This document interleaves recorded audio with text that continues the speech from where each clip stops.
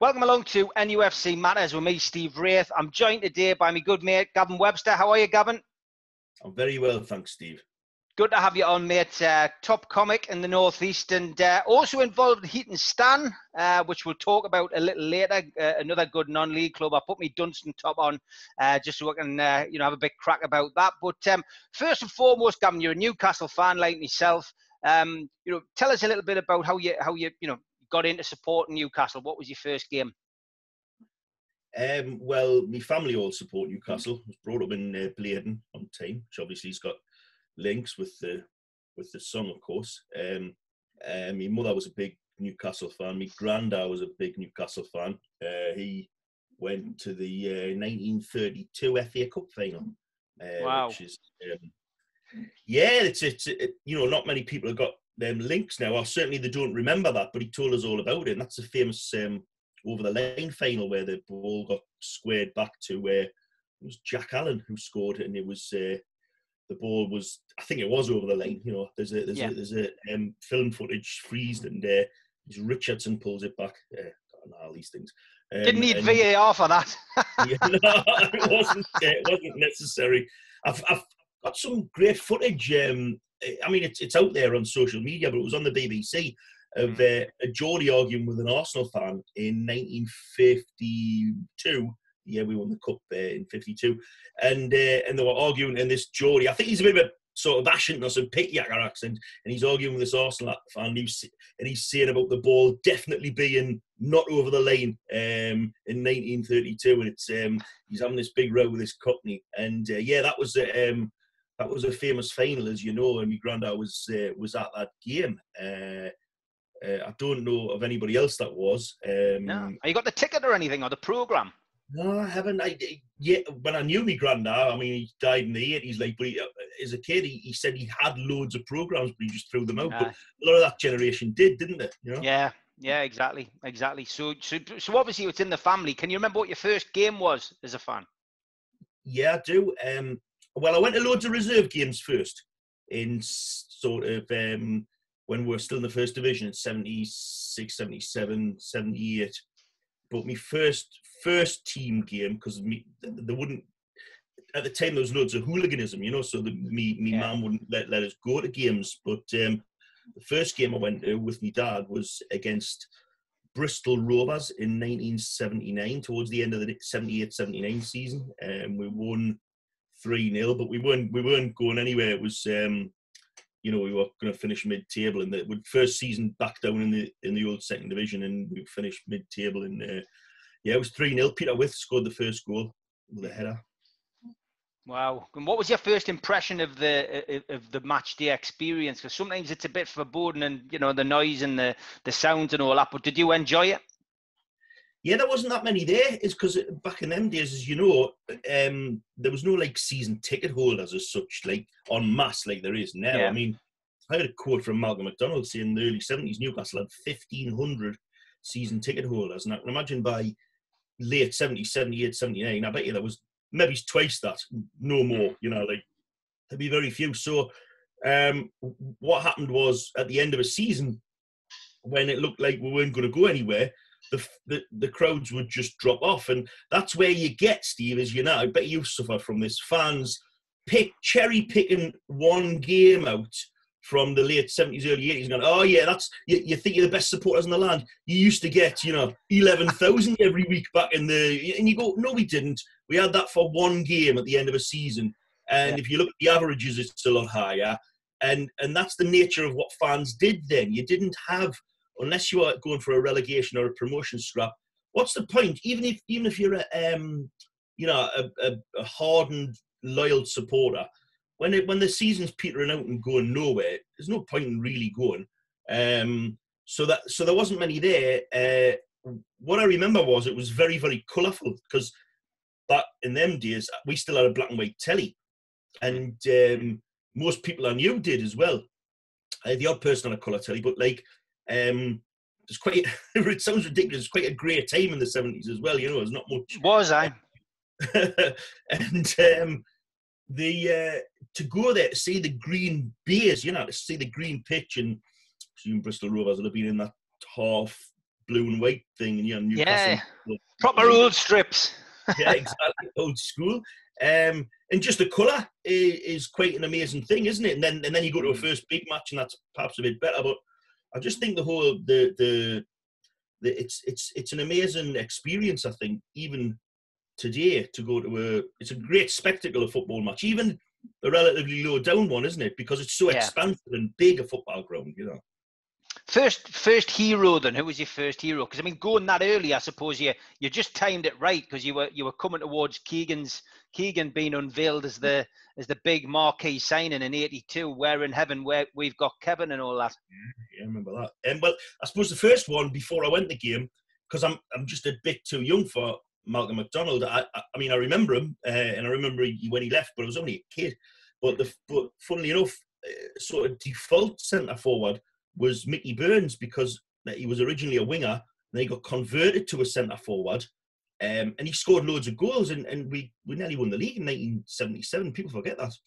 Finished fifth, and just lost 4 of the last 5 or something. So I remember people talking about Mickey Burns and wanted to be him in the playground, and then we got relegated, but he still finished top scorer. But so Mickey Burns was the first, but I never saw him live, and so the first one I remember as a big hero was then Peter With, because we signed Peter With, and he just played for Nottingham Forest when they won the league, but he got signed by Newcastle. I found out years later he got a massive signing on fee, and it was like, I think they're trying to placate the supporters who were proper pissed off at the time because we'd gone down, we'd lost half the team. So they needed a big, as you say, like a marquee signing, but obviously it didn't work out like Keegan, but he was the big signing. And I still to this day think Peter With's maybe not the best centre forward we've had, because we've obviously seen Shearer, but definitely in the top 5, Peter With. He was a terrific centre forward. And he used to play up front, obviously, with Alan Shoulder, who was a signing from non-league, which is like, from the sublime to the ridiculous. And they were like the twin strike force, so they'd probably be my first heroes as such. Yeah, I mean, funny enough, I know you've watched it. We had David Icke on the other day, and he was talking about Keegan's debut. Were you lucky enough to go to that, or was that a game where you just missed out? Because I can imagine tickets being at a premium for that game. Didn't get to that one. I was on holiday in Wales. It was just ironic because I'd been watching all that season of talking about With and Shoulder, 2 seasons of that, and then when Arthur Cox took over in 80, 81, 81, 82, we were going nowhere, and I saw some awful matches, and I mean awful games back then. 0-0s, loads of 0-0s, and I think it was the lowest we ever were. And then obviously Kevin Keegan came quite late, I think, in the close season. Yeah, it was quite a weird thing. And I was on holiday in Wales, and I'll tell you exactly where I was that day. I was watching Cardiff against Wrexham in the what was the 3rd division, which League One now. Yeah. 2-1 to Wrexham, I remember it well. And there was about 4,000 there at Ninian Park, and it was just horrible going back in the car. There's my fella's car, and I was in the car and like listening to Sports Report, and they never stopped going on about Keegan. I mean, the reaction to it and the coverage to it in elsewhere, this is South Wales, was phenomenal. It was all over the news, and then I think it was on Match of the Day that night. It was like huge, but I missed out on the bloody thing. I mean, did you get to many games that season, the following season, the promotion season? Yeah, never missed a home game in 83, 84. Oh, fantastic. I'm so jealous because my first Newcastle games, of course, were the back end of that season. I managed to get to I'd been to a lot of games with my granddad as a referee assessor. I'd actually been to watch Gateshead play in the Northern Premier League for 2 seasons, and I'd seen, every cloud's got a silver line, and I got a chance to see Terry Hibbert play for 2 full seasons. I've been at them games as well, Steve. Yeah, I went to them games. Bob Toppin up front as well. Bob Toppin, Steve Holbrook playing up front. But what a team! They're a great team, and if you remember, that's great that you mentioned that, because Terry Hibbert at the time, because obviously he had a knee injury, and then he went. I remember him at Newcastle before that in the second spell, not the first one. But then he went to Gateshead. But if you remember, he was like Zinedine Zidane, wasn't he? He was like spraying passes everywhere, and it was phenomenal. And it was almost a lesson to a young lad about how to look like you've got time on the ball, and these range of passes. He was going short, he was going long, and he was phenomenal. He drove the team. As far as I'm aware, could be wrong here, But I think they might have been the first team since, because it was 3 points for a win, I think they might have been the first team in this country to get over 100 points. I think it was right when they won the Northern Premier League. I think you're right. I actually found some old programs and a couple of old photographs from the old wind-on camera that you used to have before. Yeah, yes, kids, before mobiles, kids. But yeah, the old wind-on camera, and I took some photographs of them being presented with a trophy at the stadium, and fascinating. Just a couple of grainy images of Terry Hibbert and Bob Toppin holding it up. Great days, and of course, I was lucky enough that season. I'm pretty sure you probably would have gone to this game. Then Newcastle, of course, sent a team along to play Gateshead at the stadium, a bit of a fundraiser, and I think it was either the back end of that season. I think it was. I think Newcastle won 7-1. I think Kenny Wharton got 4 in that game, and he might have got 3. But the highlight of it was, for me, was I thought my dad was best pals with David McCreery, because as you do, you want to, as a kid, you want to stand outside the dressing room and try and get some autographs, and that's what I did at Gateshead. And the players came out, Waddler, Beardsley, and all signed me program, and then David McCreery comes out and he looks up and he goes, "All right, John," and then signs me program. Well, of course, my dad's name's John, so he goes back in. So for years, I thought my dad knew David McCreery, and it was over a pint pre-match one year recently that I'd said to my dad, I says, "It's funny, I got to know David McCreery. How did you know him, Dad?" And I recited that story. He says, "Oh, I didn't know him." He says, "That's what Irish people say when they don't know your name." I was like, "Oh God, you all right, John?" And I was like, "Ah." Absolutely. I didn't know where I was expecting it to go that he pre-thought of that. I didn't. I didn't know that people did that. Absolute classic. But never mind. It shattered me illusions. My dad didn't actually know David McCreery. I'm probably sure that I've asked David McCreery the story if he knew me dad, and he probably politely said yes. But there we go. Well, is it a bit like how people around here say, "All right, Geordie," sometimes when they're talking people on a building site or something like that? Yeah. Exactly. So obviously that season was fantastic, promotion, and we've got to touch a little bit on Big Jack, because obviously we've just lost him. He came in, and that was probably my first season as a Newcastle fan, when I was sneaking away. My dad still didn't want us to go to the games because of the hooliganism element, but I sneaked off and managed to get to a few games. Big Jack, really, great character. Didn't quite hit it off with the Newcastle fans, so did he? No, it didn't. It didn't work out, and it was. I think it was by the sounds of it, was just because of the culture clash with the football he was playing. It's a weird one though, isn't it? Because if you look back in Newcastle's history, I didn't want to sound controversial here, but we've got like a monument up, a statue up to Bobby Robson. Yeah. And in reality, let's look at it objectively. He had a couple of seasons not going anywhere, then he finished 4th, 3rd and 5th. And it's good, and he's a good 8 out of 10 manager. But you could argue that like Jack Charlton came in a season, just steadied the boat. Gordon Lee came in the 70s, and even though he's hated for selling McDonald's, he got to a League Cup final, and then he fashioned a team that were right up in the top 5. Even though he left, he was only there 18 months. But in terms of games, he did all right.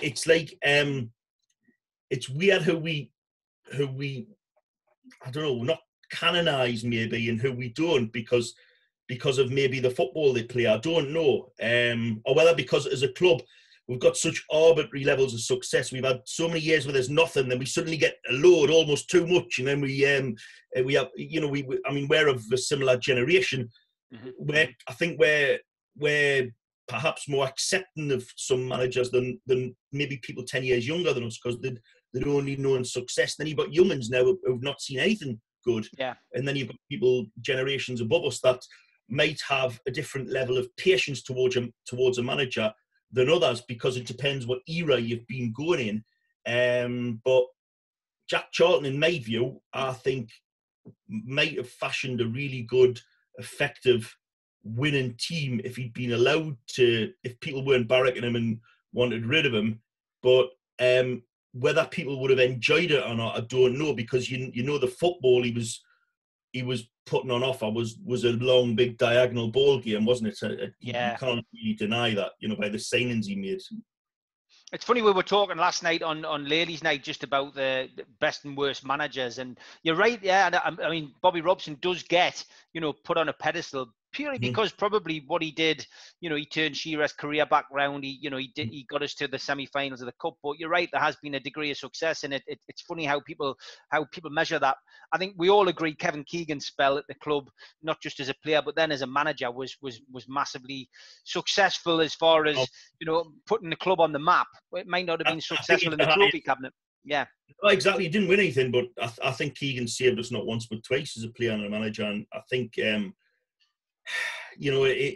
that can't be, you wouldn't be exaggerating when you say that. We were completely on our arse in 82 and in 92, I think. Yeah. And by the sounds of it, in 62, Joe Harvey came. Apparently, we were completely without a paddle then. We were in a bad way. But when Bobby Robson arrived, people say, look at the state we were in when he arrived. We were bottom of the table after losing a few games, which we would have stayed up. It's not, it's not. I think there's a couple of people rewriting history there. Yeah. Kevin Keegan's spell as a manager, that's. I hope that's what puts him at the top of the tree for me. I always feel he gave me the best football that I've ever seen as a fan, and he not only that, but he doesn't get enough credit for keeping us up. He kept us up that season when it looked like mission impossible. We were on our way to the third division, and then to assemble a team. To bring in a young Andy Cole, who I've got to remember, everyone was scratching their heads going, Andy Cole, what you bringing him in for? Failed at Arsenal, dodgy signing. He goes on to beat Hughie Gallagher's record, obviously with the help of Peter Beardsley, who was a master stroke signing, and then establishes us in the Premier League. Not just establishes in the Premier League, but puts us up there fighting with Man United for titles. Yeah, absolutely. And then it again, another stat, I think, I could be wrong here, but as far as I'm aware, Kevin Keegan never sold any player as a loss. Every single one got sold on as a profit.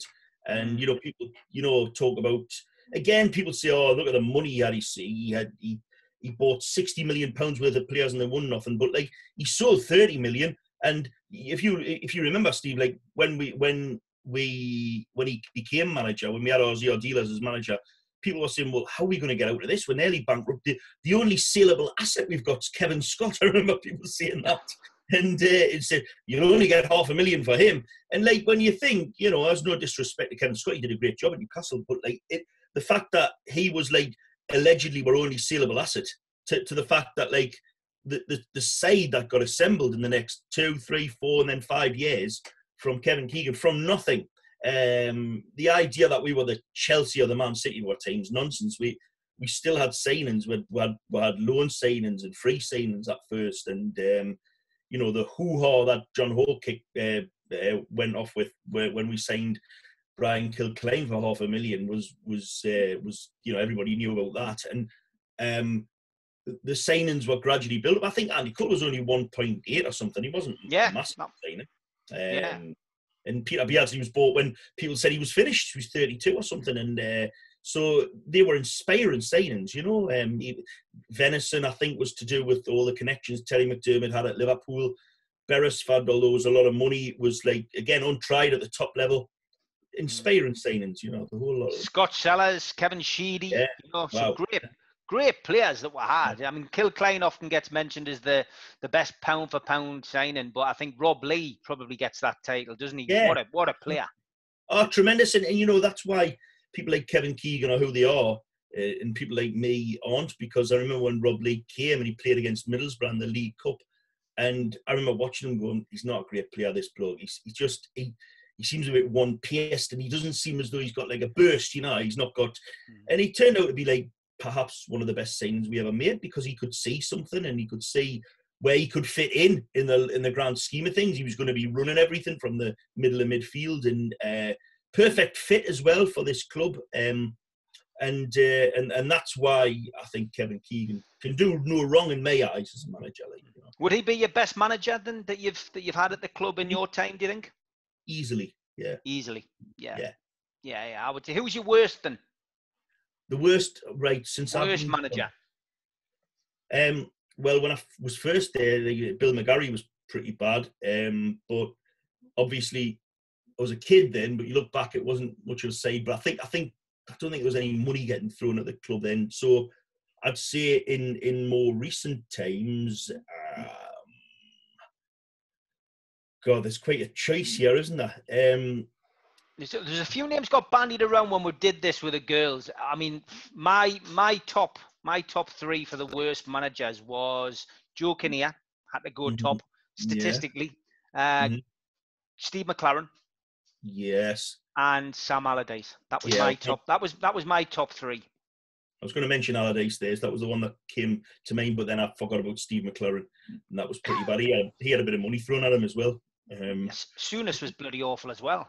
Yes, Souness was pretty awful. He really was, and you can't even if you were like paid to defend Souness, it would be very difficult to do it, wouldn't it? Yeah, I mean, Ruud Gullit for simply for not giving Rob Lee a squad number, but taking training in a deck chair and then not being here most of the time. Doing things through bloody mindedness. Not only the incident against Sunderland where he played Paul Robinson up top on his own and dropped Shearer and Duncan Ferguson, but he played Stephen Glass, and I almost think he did things just to piss people off, And I think when you start doing that as a manager, I've got no time for you, No matter who you. I mean, Steve Bruce, obviously the current manager. What's your views on him?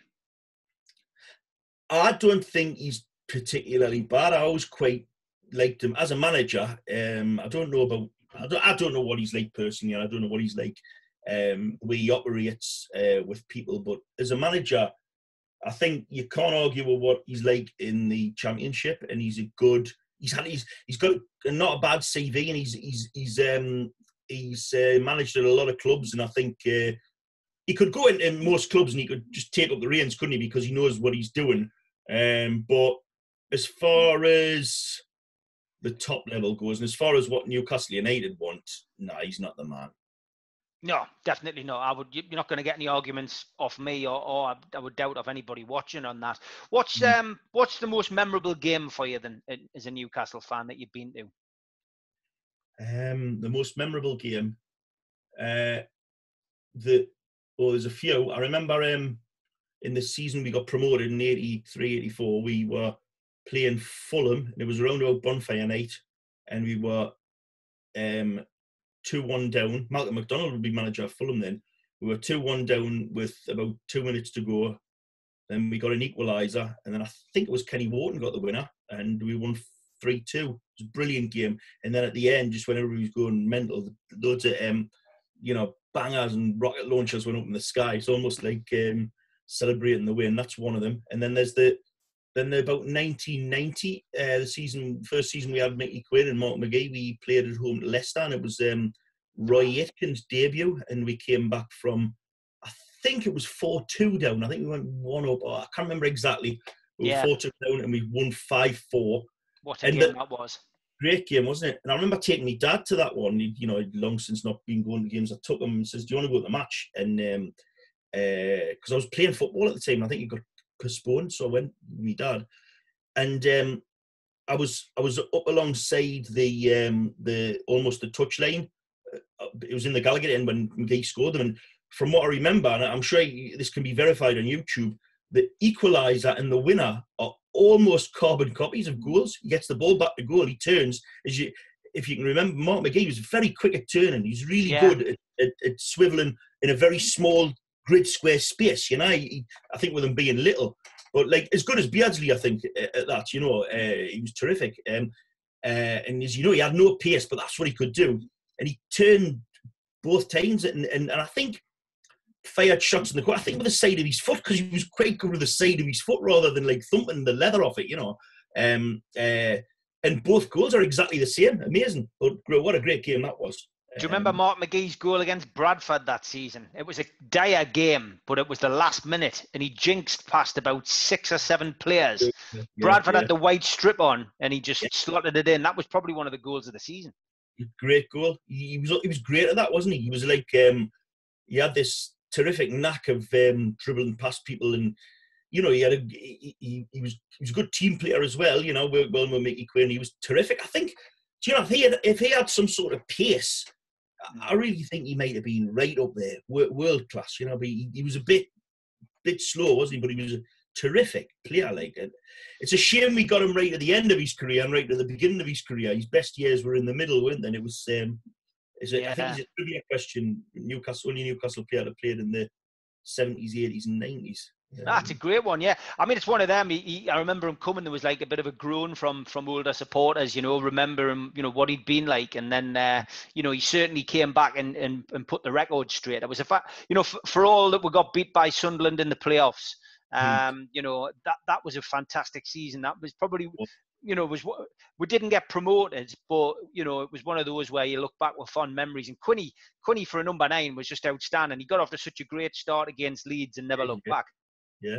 Oh, and we you know, I think Jim Smith was a decent manager. I think we were the best footballing side in the league. I think I'd say, and we just used to give away late goals. If you remember, we just used to, for some reason, give away late goals. And you know, if we didn't have that, we'd be away plain sailing because, as you say, Quinn scored a hell of a lot of goals, and McGee scored a load of goals as well, and. We just seem to have this good unit. You know, Kevin Brock was a great player at that time. You know, he's a proper good footballer, and it all seemed to work. But as you know, we're typical Newcastle, we fell at the final hurdle, like, didn't we? Yeah. Well, history's littered with with stuff like that. I'm going to bring in the dreaded T word now, the takeover. You know, it couldn't have come at a worse time, could it, really? Everybody locked down, a pandemic, everyone, you know, people losing their jobs, people losing loved ones. And then, you know, typical of our luck, we get a takeover slap bang in the middle of it, which, you know, could potentially make us the richest club, not just in the UK, but in the world. Yeah, I know. It's kind of our timing, isn't it? Yeah. I don't know. I don't know how it's going to play out. I'm sure you probably know more than me, but I had a feeling something was going to go wrong, and it certainly did, didn't it? Mike Ashley obviously owns the club at the minute. I suppose the one positive we can take out of it is that he is keen to sell it. I mean, he's currently trying to buy the high street. You know, he's bought DW Sports over the last 24 hours, and you know, his main aim seems to be domineering, you know, retail, and especially in the sports market. But you know, he wants to sell the club, which is what majority of Newcastle fans have wanted. Yeah, but to be honest though, Steve, he's been saying this since season number 1, isn't he? He wanted rid of the club. He's always been saying he wants to sell, and then you hear that he doesn't want to sell, and you know, his PR face is that I think part of the times it comes from his PR people, but then other times it comes from him because it sounds a bit knee jerk sometimes. But he's always been saying that he wants to sell, but it still hasn't happened yet, has it? No, definitely not. Well, we'll just case of watch this space. Hopefully, you know, something will develop. You know, I'm still confident that it will happen, but you know, we'll have to wait and see. Let's talk a little bit about, you know, what you do for a living. Obviously, you'll have been affected with you know, what's going on, the pandemic and COVID, just like me. Obviously, I do events. You know, you put on a hell of a lot of events. You're on the circuit as well. But how did you become a comedian? I was. A friend of mine called Les, Eric Scarborough, he decided to do some stand-up comedy, and he wanted me to be his double act partner. And I said, I'm not interested in that. I'm not a funny man. I've got no interest in doing stand-up comedy. So he persuaded me to do it. This is at the Cumberland Arms in Baker in 1992, a sort of new talent night for alternative comedians as was at the time. And then he said, right, we're opening our own club. We're opening in Gateshead at the Barley Moor, which isn't there now, just at the bottom of the high street, next to the dual carriageway. And he says, we're going to start that, and it's going to be called Reckless Eric's. I remember that. Yeah, spelled differently to the stiff artist, but yeah, he started that off in February of 1992, and that's when I first got up on stage on my own. But because we're a double act, he called it Scarborough and Thick, as in Morecambe and Wise. So he was right. Scarborough and I was Thick. So I went up on stage as Little Ernie Thick, which just, I was never comfortable with that. And that's when I first did a gig, February 1992. And still didn't want to do it, but then gradually did a couple more. Then he drifted off. He didn't want to do it anymore. Something happened. You had domestic upheavals or whatever, so I carried on running this club. Even though how did that first night go? How did that first night go? Were you nervous, and was it a success? The double act stuff was like weird because he just gave me all the lines. So it wasn't funny looking back. He gave me all the lines. Typical straight man lines, like Steve. Like straight man lines, like my lines. What, really? Did you? When? When did that happen? Why? Really? God, a mouse. And it was all that kind of like his making things to his punchlines. But that was awful. But then when I first got up in Gateshead, he gave us 3 jokes to do, 3 bits of material he'd written, and it didn't go so bad. But then I thought, this is rubbish. This going on a name that isn't my name. I don't really want to do it. And somebody's given us some material to do. So the next month I did my own stuff, and it wasn't very good. So the first one wasn't bad. I was really nervous, yes, to answer your question. Yeah. But the next month I did it my own, and then it wasn't good, but it was mine. And then I went back to my real name, and then then you build it up from ground zero. And then he long since drifted off, and then I was left just trying to find gigs. And the fortunate thing was I was on the dole at the time, so you've got now to lose. You know what I mean? Now to lose. Yeah. So obviously you continue with them. Is it difficult? I mean, writing your own material. Is it observational comedy that you were looking at? What kind of comedy were you doing, or just alternate? Well, it was just a blank canvas, really. And the advantage was, Steve, is like I was never really a fan of stand-up as such. Myself, I didn't know. You get a lot of people on the circuit who they're like connoisseurs. They're very like there's almost have done a degree in it. They know all about the history of it and American comedians and the history of stand-up and its development over the years. And they've watched documentaries and read books, but I didn't really know anything about it. I used to like Monty Python. My dad got us into that. My dad liked Tommy Cooper and things like Benny Hill and stuff like that. And he told us about them. So I just came from it from that kind of angle, Les Dawson and stuff. So just trying to write jokes, like then try to like go around and write sort of jokes, like he used to have my mother-in-law's so fat, or the town where I come from is so rough, diddle diddle diddle. So I was thinking, well, I'll write some of them on my own, the area where I live is so rough, such and such, and trying to make them as ridiculous and surreal as possible. And if you're going to do observations, just think of things. Think of alternate observations. Just think of anything you could do that you thought was funny. And the good thing is, when you've got a blank canvas like that, you're not sort of saying, oh, that's a bit like this person or a bit like that person. You just go for it. And as I say, I was on the dole at the time, and in those gigs, it's not like the working men's clubs where you would have to get a laugh, otherwise you get paid off. There's all these kind of alternative gigs run by misfits and weirdos and sort of hippies and feminist women, which is quite good as well, because it teaches you straight away to know that there's different worlds out there. You're not just playing to one lot and another, but then you play to the public who are just normal Joes who are just going, tell us a joke, mate, back in the day, people didn't understand about observations. They thought like you had to hear jokes. So in a way, it was a perfect storm, really. It's a good grounding in the 90s to suddenly start from a blank canvas and just invent your own style. And it's been quite good, because a lot of people have been very kind over the years and say that being influential to what they do. But I didn't have anybody to go off. There was only like Bobby Thompson and people like that from the past.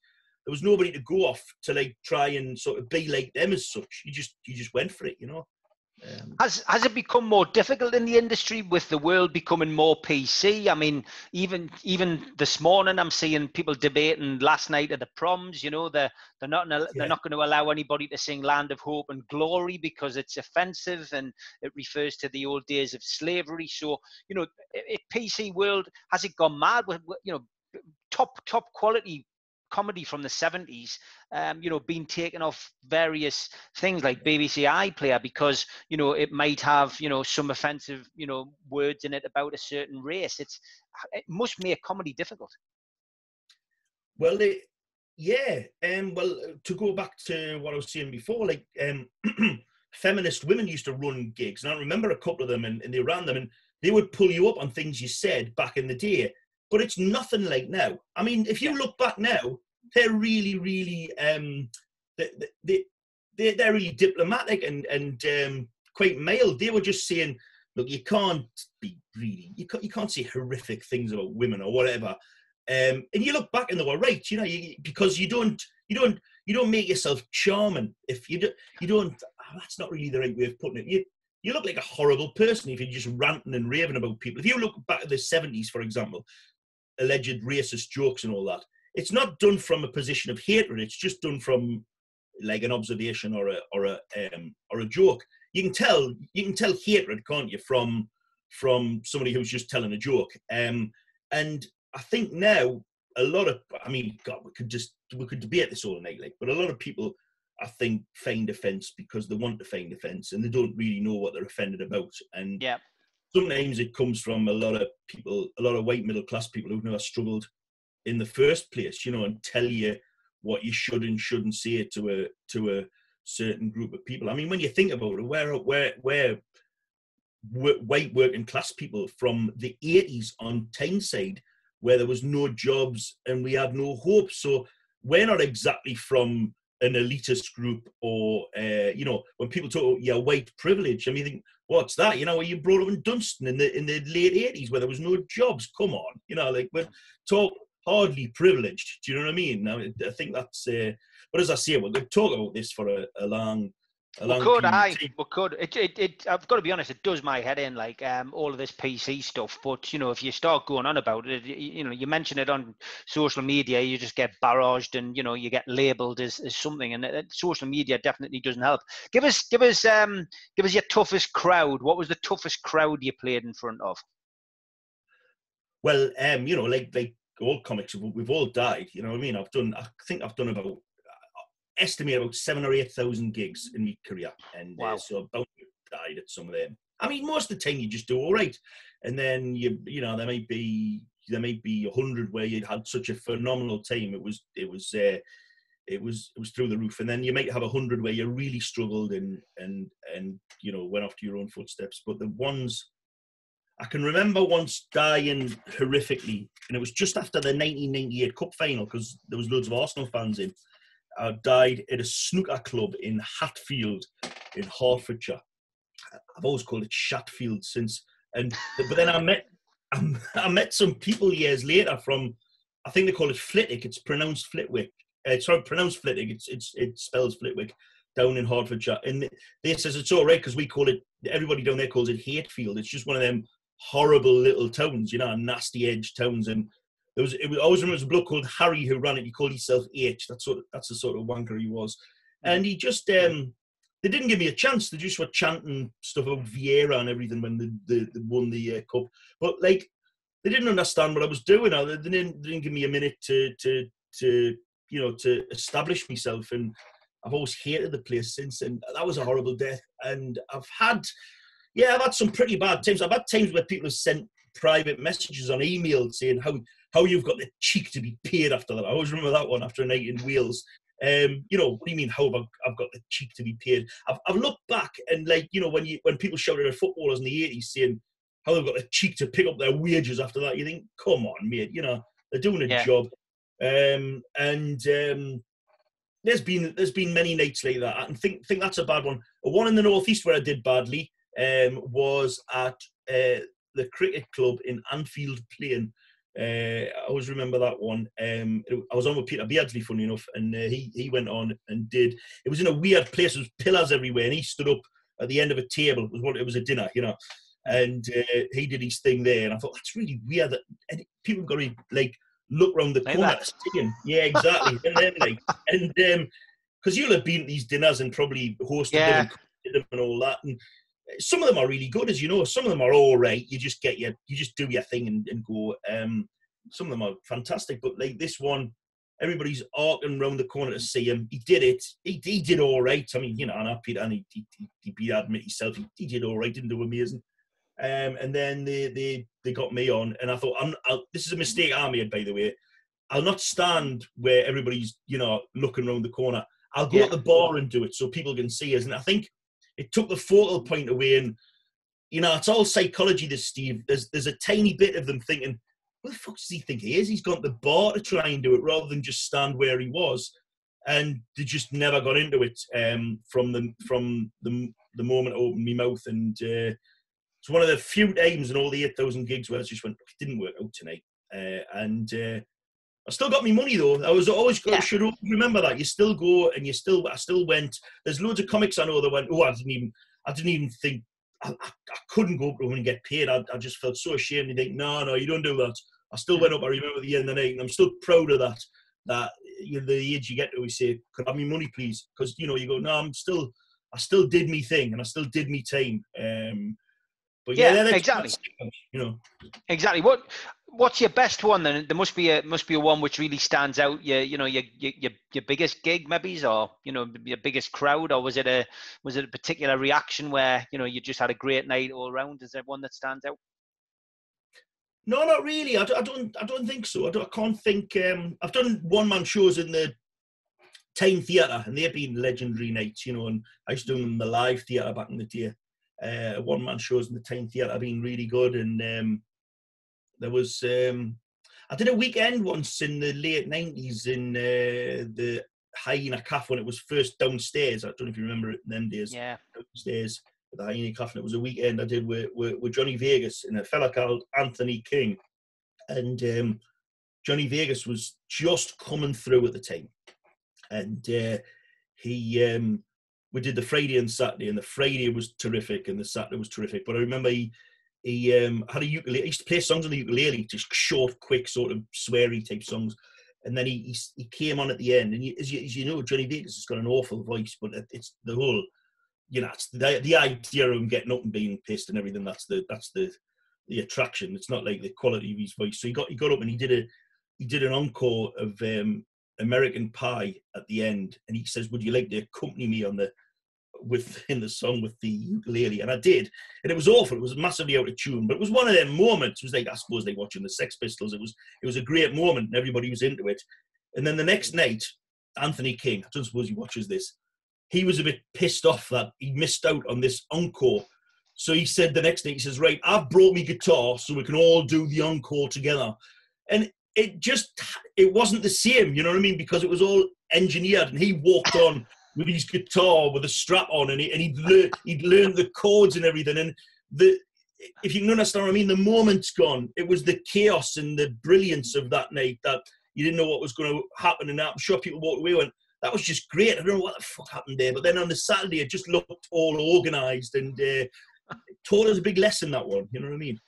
I will do, yeah. That's a great story. I could talk about the comedy all day. Give a shout for your website before we get on to the non-league stuff. Where can people find you? Where can people, contact you to book you, etc.? Well, I've got my website is gavinwebster.co.uk. I do a live podcast on Saturday night, wherever I am, where I'm gigging when before lockdown, I would stop the car and I would do this at midnight called the Comedy Results. And I do the Comedy Results where comedians ring in and tell us how their gigs have gone, and punters ring in and tell us what the gigs they've seen. It's a bit like Sports Report on 5 Live. It's the Comedy Results, and it's 12 midnight till 2 in the morning every Saturday, and that is on mixlr.com/Gavin Webster. That's a good one to catch me on. I'll get the link off you that, and I'll stick that down in the box below so people can click on that. Makes it easy for you. So I'll get that off you. Fantastic, mate. And you also do the football show, which I've been to one, I think, over the course of time. But you've had some great guests on there down at the stand. Tell us a bit about that. Yeah, well, that was as my first footballing hero was Mickey Burns, and there was a free night at the stand, and it was just next to Burns night, so we decided to have a Mickey Burns night, and we thought, right, we'll invite Mickey, but he didn't want to come, but he lives in Lancashire or something in there. But he sent a nice letter, and we thought, well, we'll kind of just talk with Mickey Burns for 2 hours. So we just we got a guest on. We got Dave Johns, comedian and actor, to do stuff, and then we got a hold of Ron McGarry and Dave Hilly, and they came on and talked about their football life, and then we did a few jokes, and then after it was a success, so we just carried it on. We call it the Football Show with 4 years, and it's every month, and you know, that's up and down. Depends what guests you've got on. You'll know about this, Steve. Some people can just talk for Britain, and then other people are a bit more quiet. But we've had all sorts of people on, not just ex-pros. We've had you know, different people from the world of show business and football directors, and you know, we've had the captain of Wallsend Boys Club women's team, and all sorts of people. Referees, obviously, they figure highly, and so we do that. We have you know, pictures and videos up, so it's a proper bit of football satire at the top. You know, jokes about what's been going on in football that week, and then we get the guests on. But obviously, it's having a bit of a hiatus at the moment because there's no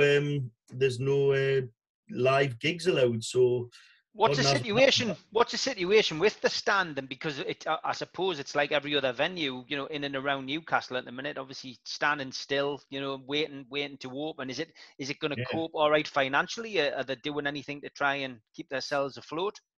They're in a bit of bother at the moment, you know, because it's well publicised. So they're hoping for a grant, because the other two stand venues are in Scotland, or in Glasgow and Edinburgh, and they're hoping to get a rescue package together to sort that out. And of course, in Newcastle, they were playing gigs on the mezzanine on the outside area in the last few weeks, but they're back at the weekend. They're back this weekend, actually. The weekend of August the 28th. They're doing gigs downstairs, but it's to reduce capacity. So everywhere's suffering, as you know. Hopefully they can get out of this and carry on, because I don't know what I'd do without the stand. It's a great local venue. Yeah, well, you know, get on and try and get to those gigs. Anybody who's watching, and you know, you've got to support these venues when they reopen, because you know, if you don't, we're gonna lose them, which would be a tragedy. I want to finish off with non-league. Obviously, I'm on the Dunstan committee, and you know, been involved with them for the last few years. Thoroughly enjoyed it, the ups and downs of non-league football. You're involved at Heaton Stan, commercial manager there. So tell us a little bit about the football club, and you know, give us a bit of spiel. Use this opportunity to promote Heaton Stan, really. Yeah, it's a football club that's been around over 100 years now, but 110 years, and I think they've had a few different grounds. Then eventually they settled in what is now Groundsel Park, which is Newton Park, which is up at the top end of High Heaton, you know, on the near South Gosforth, and it's was a former quarry. And as a football club, they've had their ups and downs over the years, you know, just circumstances has prevented them getting promoted. Then they've been in different leagues, but in recent years, the last sort of 10 years, they've got a newish management team together, got the football side together, and they won the Alliance League and got into the Northern League, and they've been in the Northern League second division ever since.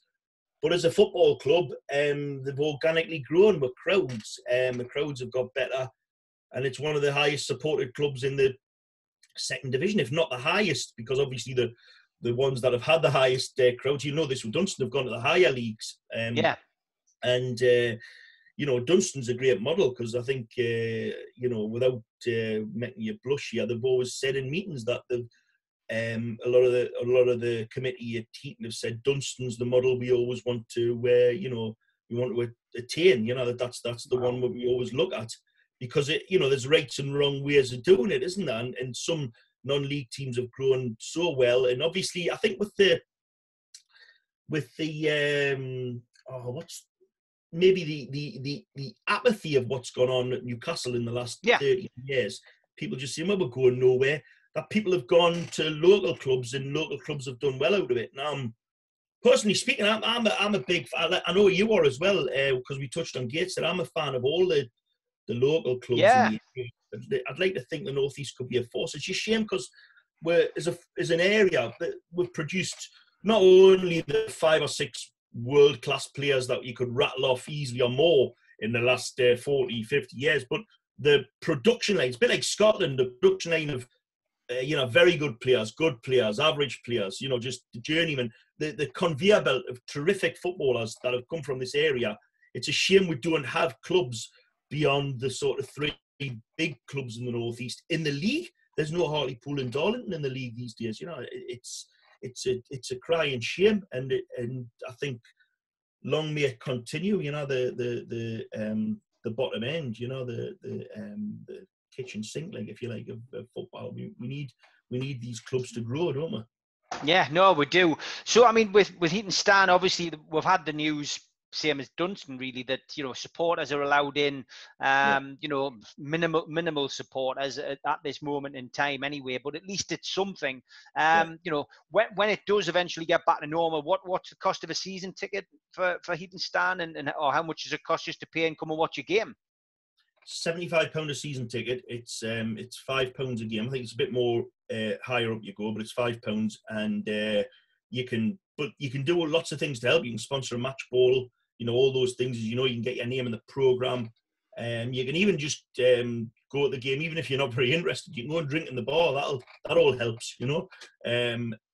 Every little helps. But you'll see it. You'll see good football, as you know this, Steve. You see proper tackling, and Great. yeah, it's proper good stuff. It's like it's almost from yesteryear, but it's a proper good game. It's the nuts and bolts of football. It's the cool face, and it's a terrific thing to watch. I'd recommend it to anybody, not just to come to Heaton Stan. If you're in the area, go and find your local club and follow them, and keep giving them support, because they're part of the community as well, aren't they? Yeah, I mean, I've been to Heaton Stan, you know, back in the day with Dunstan. It's you know, like a lot of these places, it's a welcoming club. You know, you always have a good time. And you see, and as you say, it's good to watch a game of football which, you know, hasn't got all the, you know, the showbiz of like the Premier League. It's just refreshing. You go, you can smell the grass. You can, you know, you see proper challenges. You have a bit banter with the liner and the referee. There's always somebody in the crowd who you can hear with it. There's always somebody who comes up with a quip. It's like it's what football was when we started watching it back in the 70s and 80s, isn't it? Absolutely, yeah, absolutely. You're bang on with that, yeah. Yeah, definitely. Well, you get a chance to get along to Heaton Stan or Dunstan, please do. As I say, once the COVID restrictions lift, and get on to Gavin's website. You know, as I say, he's still doing his podcast, which is great, and I'm sure that the Stand will, you'll be back on. Is there any live gigs for you there coming up? Is the one that you want to promote? 4th and 5th of September, I think that's what it is. On 4th and 5th of September at the Stand, but I'm back there with a full bill. And I'm at the Team Theatre next year, 5th of March. 5th of March, I'm at the Team Theatre doing a one-man show. So it'd be great if you could come and watch that. That's Live to Actual People, which is the title of the show. Gavin Webster plays live to actual people. That's fantastic. Yeah, does what it says in the tin. Hopefully that'll be full of people, and we can it'll be all new stuff. And yeah, I'm looking forward to that. Finally, look ahead to next season. Newcastle United. Let's imagine that the takeover doesn't go through. Let's be realistic at this moment in time. We've signed Hendricks, not Jimmy. We've signed Mark Gillespie, another goalkeeper, and we've signed. You know, it looks as if we're probably going to be in the market for more loan buys. We desperately need a centre forward.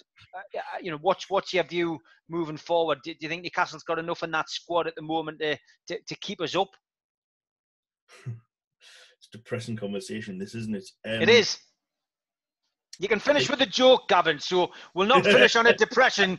So I'll give you time to think of a joke. We'll finish on a joke. We'll finish on a high. Oh man. I think, going back to Steve Bruce, I think he's got enough in him to probably keep us up, because he's used to having squads like that. And I think I think we probably will. I thought we would go down last season, but we didn't. We pulled it together and we stayed up. And I think we might just have enough in us to stay up. But that's it. I don't think we're going to do any more than that. Yeah, I would agree. Mate. I've got to be honest. I think I thought Newcastle would go down last season. I wasn't happy with Bruce at all after coming from Rafa. You know, I'm not talking about the quality of football. I'm just literally talking about Rafa gave us hope. You know, you expected to stay up with Rafa at the helm, but with Steve Bruce, I just shook my head and I couldn't believe it. But yeah, I'm the same as you. I trust Bruce a little bit in the transfer window to be able to bring in players on this kind of zero budget. But I just hope the takeover goes through. I really do. The takeover goes through. You know, it's not going to be Rome's not built in a day, but at least we'll have our hope back and we'll have our club back from Ashley, you know. So fingers crossed. Go on, I'll put you on the spot a little bit, but you know, any is there a joke you could finish off with? Doesn't have to be football related, but God, I'll do. Shall I tell you the first joke I ever wrote? Yes, do that. And this used to get big laughs, actually. No pressure. I used to say, my mother, she's just had a hysterectomy. She thinks it gives her license to sit in her house all day and order me about. I don't know. She's bloody uterusless. That's the first one you wrote. Yeah. And people at the time say, you can't, you know, the people that ran gigs say, you cannot say that. You can. It's weird, isn't it? It's come full circle.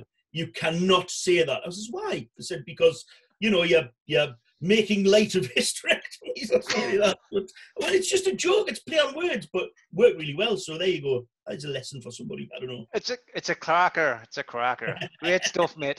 Absolutely. Listen, could speak to you all day, Gavin. Really appreciate you coming on. Best of luck with the shows at the stand, and then of course at the Tyne Theatre next year. Hopefully I'll be able to get along to one. And thanks as well for you know, always being there for the charity football games. You've played in the PAV Cup a couple of times as well, which is great. Pleasure. So big thanks to you for coming on, mate, and best of luck with everything you do.